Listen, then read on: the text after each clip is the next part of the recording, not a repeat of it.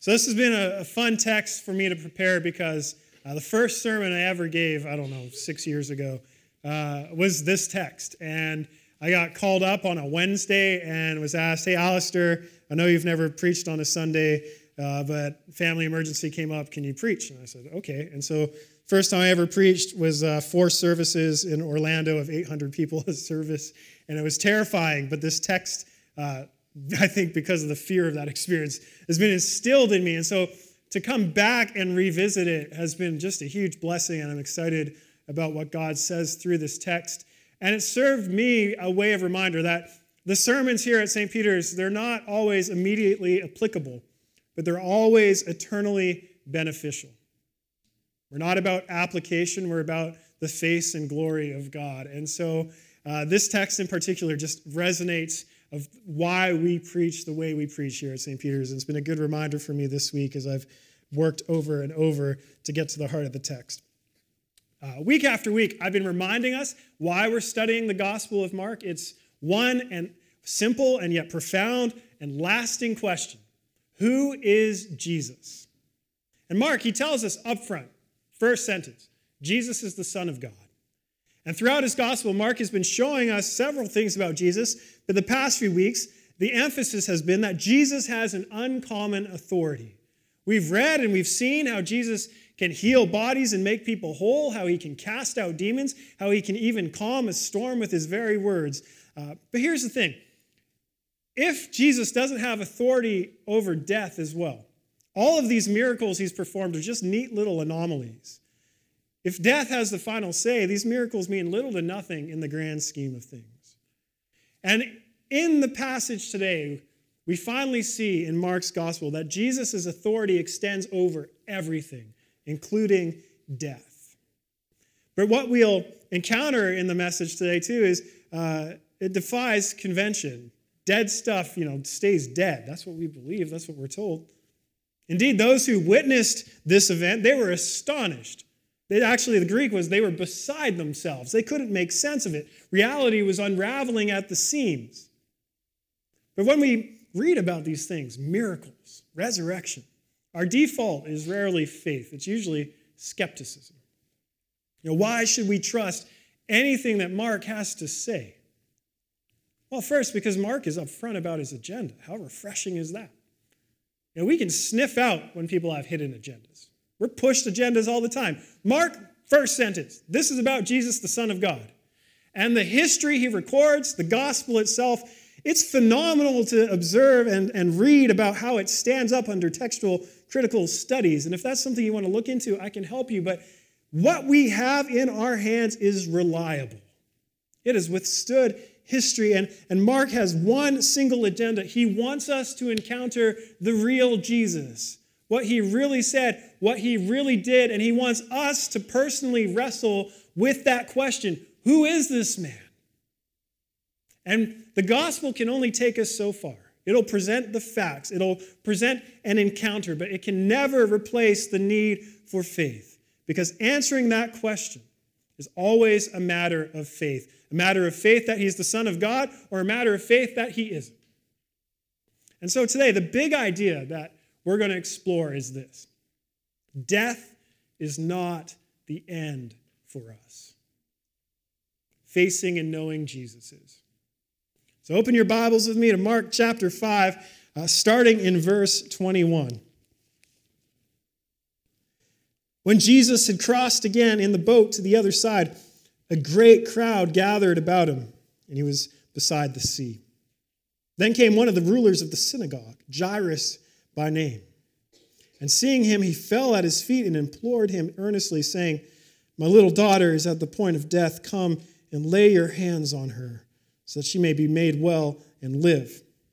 And he went with him, and a great crowd followed him and thronged about him. There's a Chinese proverb that goes, "Men can't live without faces, trees can't live without bark." It's just literal, I think. No, it's obviously not about a face that can be shaved or washed. It's more about a significant sociological factor in China. You can gain face and you can lose face. If you have face, you have honor and worthiness and social acknowledgement of your honor and worthiness. And if you don't have face, you have shame and exclusion, and also the social recognition of your shame and exclusion. And so you can gain face or lose face based on how you relate to the whole of society, the whole of your social network. And you gain or lose face then not merely on individual merits alone. Your face then determines your status and your power, your influence, your worth, and how you relate to others with more or less honor. Now, you might be wondering, what does China have to do with our passage today? A lot more than you would think. You see, in ancient Palestine, it was an honor-shame culture, more like China today than like here and now.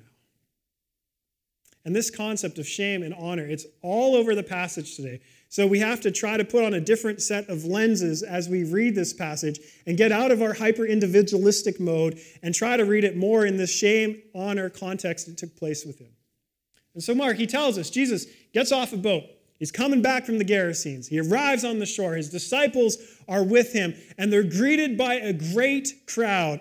Emphasized, great crowd. The movement of Jesus is growing and growing. Interest is increasing because stories are spreading about this man who makes people whole and who's teaching things about the kingdom of God that they've never heard before.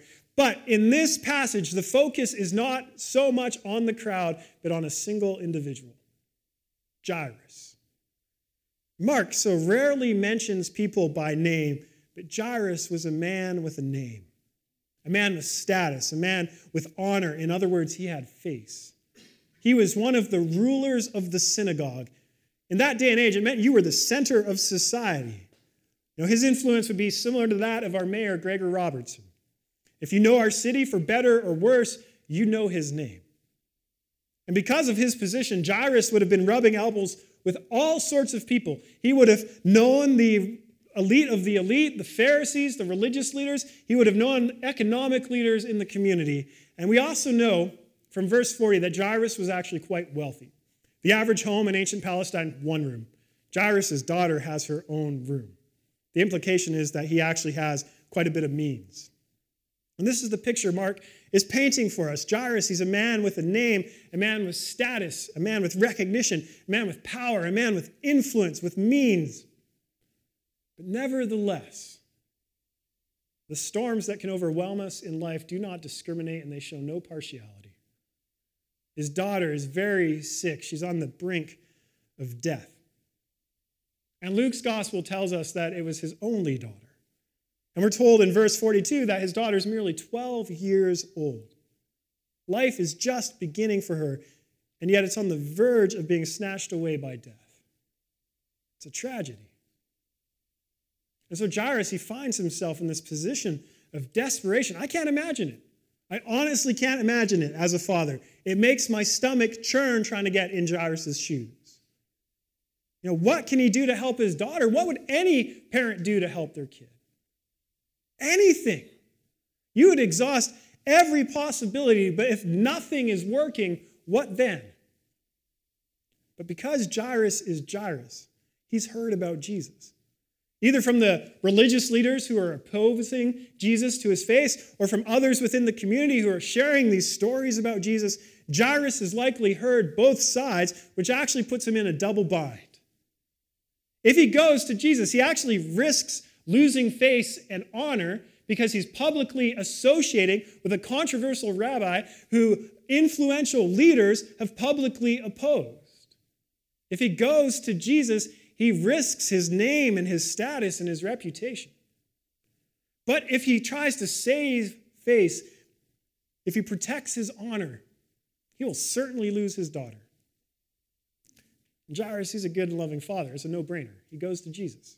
He rushes out to find Jesus. He's willing to put his face and his name and his honor on the line. But as he sets out to find Jesus, what does he encounter? A great crowd swarming around Jesus. And it's pretty remarkable if you think about it. How does Jairus cut through such a great crowd to get a one-on-one encounter with Jesus? How does he pull that off? If you've ever been to the Commodore for, I don't know, like a big band like Hanson or whatever the kids are listening to these days, Like if you want a good spot on the floor or one of the booths, right? You know the booths at the Commodore, like that's what you want to get. You got to show up like yesterday. Like you got to get to the front of the line because the crowd will be long if it's sold out. But you've also had the experience of how the Commodore has the VIP door right beside the main entrance. And so you watch people just waltz on by with you, flash their badge, and they go straight in and get all the comfy seats or the best spots. Well, what's going on? Their status affords them certain benefits. You see, yes, Jairus, he's a father, and in his desperation, he's probably trying to cut through the crowd, but simultaneously, he is a man known by name. He is a man with reputation in the city. If people don't let him through, they're actually shaming him in public and bringing shame upon their family. Do you see what's happening here? Permit me some hyperbole, but just as God can part the seas, Jairus can part the crowds. He can leverage his honor to get what he wants. It's the power of his name. It's the very thing he's risking in coming to Jesus is actually the same thing he uses to get to Jesus. Then Mark tells us that he gets through the crowd, though. He gets to Jesus, and he falls at Jesus' feet. And this just makes emotional sense, doesn't it? He falls at Jesus' feet, and he says, help me. Help me. And that's probably part of it. But that's also the cultural custom of extending honor from one honorable person to another before you ask a favor. Don't get me wrong. I'm sure Jairus is sincere as a father, but he's using his name to leverage a favor from Jesus. Look at verse 23. Jairus implores Jesus earnestly, so he is sincere, saying, my little daughter is at the point of death. Come and lay your hands on her, so that she may be made well and live. And the good news for Jairus, Jesus doesn't say a word, he just goes with him. What a relief. What a relief. Help is on its way. If Jesus really is capable of doing the things that people has claimed, everything's going to be okay for Jairus and his family. So off they go, but the crowd follows. The crowd is thronging about them. The crowd is pressing in on them and slowing them down. And just when things are finally moving in the right direction for Jairus, Jesus stops. What on earth could Jesus possibly be stopping for? Well, look at verses 25 through 26. There was a woman who had had a discharge of blood for 12 years and who had suffered much under many physicians and had spent all that she had and was no better, but grew worse. Jesus stops. Not for someone more honorable, but for someone less honorable. He stops for someone who's the exact opposite of Jairus. This woman doesn't even have a name. She's not identified by her position of influence. Rather, she's identified by her condition. She had a discharge of blood for 12 years. Unlike Jairus, she's not at the center of society. She's at the outskirts of society. Her condition, the constant bleeding, would have made her unclean in Jewish eyes. And uncleanliness can contaminate. If you were unclean and you touched a person, guess what? They became unclean. If you ate something unclean, you guessed it, you became unclean. And so her perpetual uncleanliness put her in a position of shame and exclusion in that cultural place and time. And she's suffered. And Mark actually says she's suffered much. For as long as Jairus' daughter has been alive, this woman has been suffering. But she hasn't just suffered from her condition. She's suffered under many physicians. She's gone to everyone available. You name it. Doctors, healers. She's tried it. The modern equivalent of Western medicine and Eastern medicine and naturopathic or Reiki or Whole Foods, whatever. She's tried it. But in the ancient world, many of the people who were working as doctors or healers were actually crooks trying to extort money by making promises they could never deliver upon. And so she suffered at their hands in particular as well. She spent all that she has had, just like shopping at Whole Foods. Anyways, we can also imagine she's had to suffer through the shame of people who would suggest, hey, What's going on in your life is actually a sign of God's curse in Deuteronomy. Something's wrong with you. She would have to suffer through the people, maybe even well-intentioned, who'd say, hey, you tried praying? Hey, have you believed the scriptures enough? Hey, have you offered the right sacrifices? Hey, is there any unconfessed sin in your life that might be causing your illness? You see, it's one thing to suffer from the bodily condition. It's another thing to suffer from people, whether well-intended or just cruel, trying to assess and diagnose you and fix it for you when you've tried everything and nothing is working. Which is to say this, when people are suffering, the best thing you can do is say, how can I be with you? How can I best support you? But she's excluded.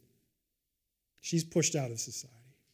She's tried it all and it hasn't gone away. And it's getting worse and worse and worse and worse. Unlike Jairus, she has no face. She has no honor. She has no status. She has no health. She has no wealth. She has no relationship to society. She's among the most marginalized you can be. She's an unclean woman in a hyper-patriarchal society. She has nothing. And to people in that day and age, they would have said she is nothing. But she is tenacious. Look at verses 27 through 32. She had heard the reports about Jesus and came up behind him in the crowd and touched his garments. For she said, if I touch even his garments, I will be made well. And immediately the flow of blood dried up, and she felt it in her body that she was healed of her disease. And Jesus, perceiving in himself that power had gone out from him, immediately turned about in the crowd and said, who touched my garments? And his disciples said to him, you see the crowd pressing around you, and yet you say, who touched me? And he looked around to see who had done it. You know, she pushes through the crowd. She makes her way through the crowd. This is scandalous. She's an unclean woman, making everyone unclean as she goes to Jesus. She's even risking making a reputable yet controversial rabbi unclean by touching him. This is tenacious. This is bold. But what does she have to lose? Nothing. But here's the beautiful thing about it. Despite 12 years, despite her situation, despite her suffering, despite all the things that are stacked up against her, this woman has faith that Jesus can make her well. She takes a risk. You see, when faith is put into action, it's not always safe. Sometimes it's risky. It's also beautiful. And she reaches Jesus and she touches just the edge of his garments and she's healed. She's healed. Power surges out from Jesus and makes her well. Her disease leaves her body after 12 years. 12 years gone. But then she tries to disappear into the crowd and be on her way. But that is not the way of Jesus. Jesus stops. He has this urgent task ahead of him for one of the most honorable people in society, but he stops and he says, who touched me? And the disciples, as helpful as ever, be like, yo, Jesus, look at the crowd. Like, a lot of people are touching you. Why are you asking who's touching you? You know, ancient equivalent of like, I don't know. And there's something then for us to see here that's incredibly important. There are people thronging about Jesus. There are people pressing in against him. There are many people touching him, and yet only one hand matters. The hand that reached out and touched him with faith. Look at verse 33 through 34. But the woman, knowing what had happened to her, came in fear and trembling, fell down before him and told him the whole truth. And he said to her, daughter, your faith has made you well. Go in peace and be healed of your disease. You see, Jesus could have just let her go. That would have been enough for her, but it wouldn't have been enough for Jesus. Because he didn't just come to heal our bodies, he came to heal all areas of life. He wants to heal her relationship with God. He wants to heal her relationship with society. He wants to heal her through and through. He wants to restore her completely, not partially. And maybe you need to hear that maybe God has more for you. Maybe you're aiming too low in the things that Jesus offers you. To the woman with no name, the woman only known by her condition, the first words out of the lips of the living Son of God, daughter. Oh, it's so good. Let that sink in. Daughter. To the woman with no name, daughter. To the woman everyone thought was unclean, daughter. She's adopted by God. She's brought into the family. In everyone's eyes, she was nothing, but Christ lifts her up and says, daughter, you exemplify what I'm looking for. He gives her the only name, the only status, the only honor, the only identity that matters, daughter. He is hers. He is hers and she is his. And then he says to her, your faith has made you well. Your faith has made you well. And I want to be very clear about something here. Her faith wasn't in healing. Her faith was in Jesus. Jesus and healing are connected, don't get me wrong, but we can't confuse this reality. Healing doesn't suddenly occur because you muster up enough faith to be healed. Because sometimes people are healed and sometimes they're not. Faith is always a matter of trusting in Jesus, the one who can heal. And she's been made well by him because she trusted he was able to do it. And then he says to her, go in peace. He gives her a benediction. He gives her a parting blessing. Go in wholeness. In other words, go in shalom. Go and be restored. You came to me with nothing. You're leaving with everything. You came to me and might as well have been dead, and you're leaving with life. And that's what's available when Christ becomes the one in whom we find our honor, our life, our identity, our name. And as beautiful as all of this is, because it's beautiful, I can't imagine being Jairus, because I'm really impatient. And you're watching this and you're thinking, come on, just get on with it. And at the same time, you're probably growing in excitement. This is amazing. He can do what people said. He can really heal. And perhaps his heart lightened, like my daughter, my baby, she's going to be okay. But if we put our faith in outcomes alone, that can crush us. Because verse 35 happens. While he was still speaking, there came from the ruler's house some who said, your daughter is dead. Why trouble the teacher any further? It's too late. It's too late. Death has come. Why trouble the teacher any further? Grief begins to stir.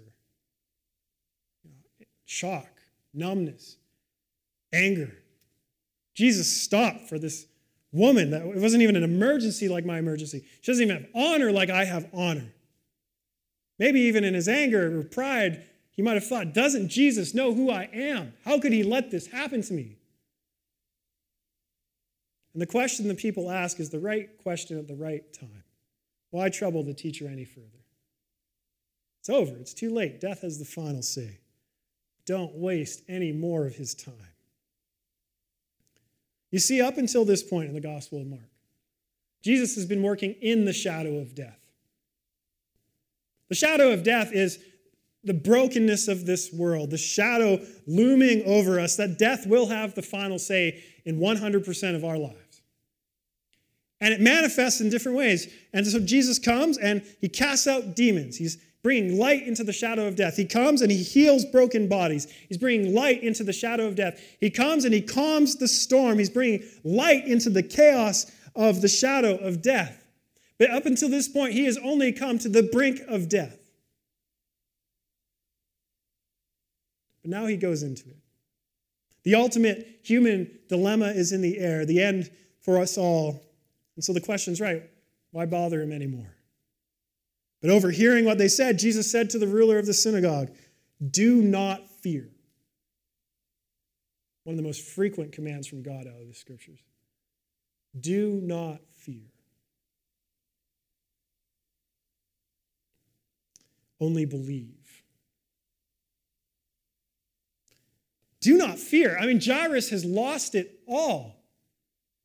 His daughter is dead, and he's likely lost his name too. He put himself on the line going to Jesus, and it seems to have only resulted in his shame. But Jesus is challenging Jairus.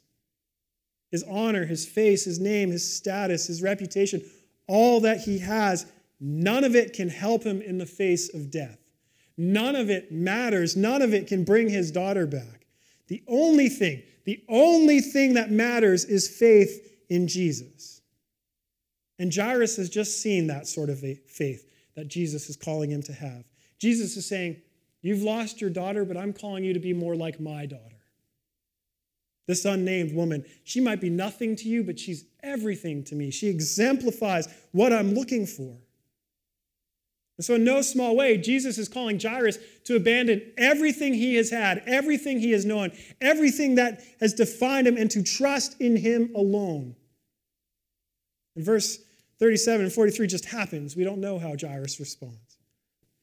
Jesus allowed no one to follow him except Peter and James and John, the brother of James. And they came to the house of the ruler of the synagogue, and Jesus saw a commotion, people weeping and wailing loudly. And when he had entered, he said to them, "Why are you making a commotion and weeping? The child's not dead, but sleeping." And they all laughed at him. But he put them all outside and took the child's father and mother and those who were with him and went in where the child was. And taking her by the hand, he said to her, "Talitha cumi," which means, "Little girl, I say to you, arise." And immediately the girl got up and began walking, for she was 12 years of age. And they were immediately overcome with amazement. And he strictly charged them that no one should know this and told them to give her something to eat. I love that Mark puts, she was 12 years of age in brackets, just in case anyone assumed it was a baby that started walking, just like a little infant walking. That's just how my mind works when I see that. But she's 12 years old. She's dead. Jesus comes in. He just says, "Talitha cumi." Mark preserves the Aramaic. He's trying to actually record the exact words Jesus said. He doesn't translate them into Greek. He says, no, this has to be written down exactly as it happened in the original language, which just means, "Little girl, I say to you, arise." Death is just sleep to Jesus. In his hands, dead things come back to life. Jesus has authority over death, which means death is not the end for us, and death is not the end for you. Facing and knowing Jesus is.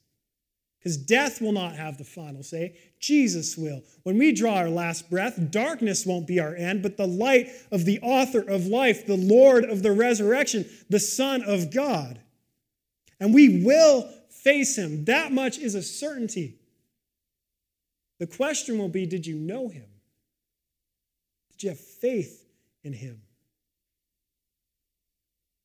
In a very remarkable way, this passage shows us that the ground is level at the foot of the cross.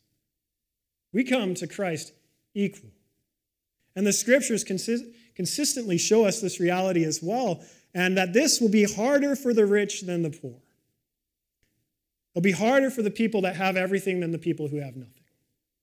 St. James gets this in his epistle, chapter 1, verse 9. He says, "Let the lowly brother boast in his exaltation, and let the rich in his humiliation."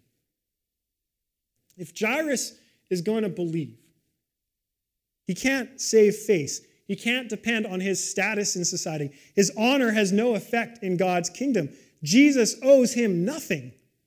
And Jesus, he doesn't heal his daughter because Jairus has a name. He heals his daughter because he's gracious and compassionate. And so instead of approaching Jesus in this honor system, Jairus has to learn to boast in his humiliation.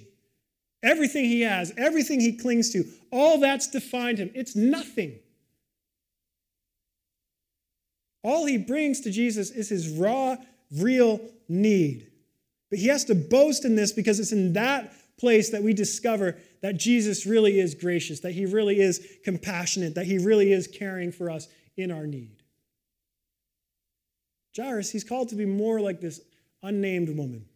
She was lowly. She brought nothing. She had no honor, no prestige, no name. She brought nothing, but she's lifted up and given the only title that matters, daughter. And I think this truth is particularly challenging for everyone sitting in this room because most of us are going to more readily identify with Jairus than the unnamed woman. Most of us are more like the rich than the poor. Most of us are more like those who have everything than those who have nothing. Most of us come to Jesus with very good intentions, but still clinging to other things that have previously defined us. We have our reputations and accomplishments, our job titles and our resumes. We have our intellect and our education. We have our moral goodness, our record of volunteering. We have our bank balances and our portfolio. And while we might be willing to hold these things more loosely at times, like Jairus, we often try to leverage them in our relationship with Jesus. Jesus, answer my prayer, please. Don't you see all that I've done for you? Jesus, I should get to do this with my life. Don't you see what I'm capable of? Jesus, you should accept me in your presence. Don't you see how good I am? We live in a system where we also try to derive our sense of worth, our sense of name, our sense of status from society. And culture tries to endow this to us. Says, you're good. You don't need a Savior. You don't need sins forgiven. If it helps you a little bit, sure, but don't confess that you're nothing before God. That's an offense to your humanity. That's just a flat-out lie. Because it doesn't matter if you're rich or poor, we all bring nothing to the foot of the cross, and we gain everything if we believe in Jesus. You see, Jesus, he sees you. He sees you, and he's looking for one thing, faith. And the challenge is to lay it all down and to boast in our humiliation, to boast in the honor and the identity that Jesus so freely gives us, to boast in the only person capable of defeating death. And the challenge is to be more like this unnamed woman, to come to him with nothing, risking everything like Jairus, but then saying, we have nothing but faith.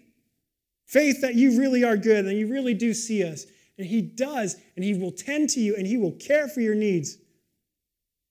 And he'll even stop to be with you. But please hear me, because I think this applies to several people in the room. You may come to Jesus with faith. It doesn't guarantee you'll be healed. The miraculous healings we see in the scriptures still happen today. Some people in this room might be healed, some might not. But the miracles Jesus performs are always a picture into the life to come. They're always a picture of what awaits for us on eternity's shores. No more brokenness, no more crying, no more tears, no more suffering, no more spiritual oppression, no more death, just abundant life.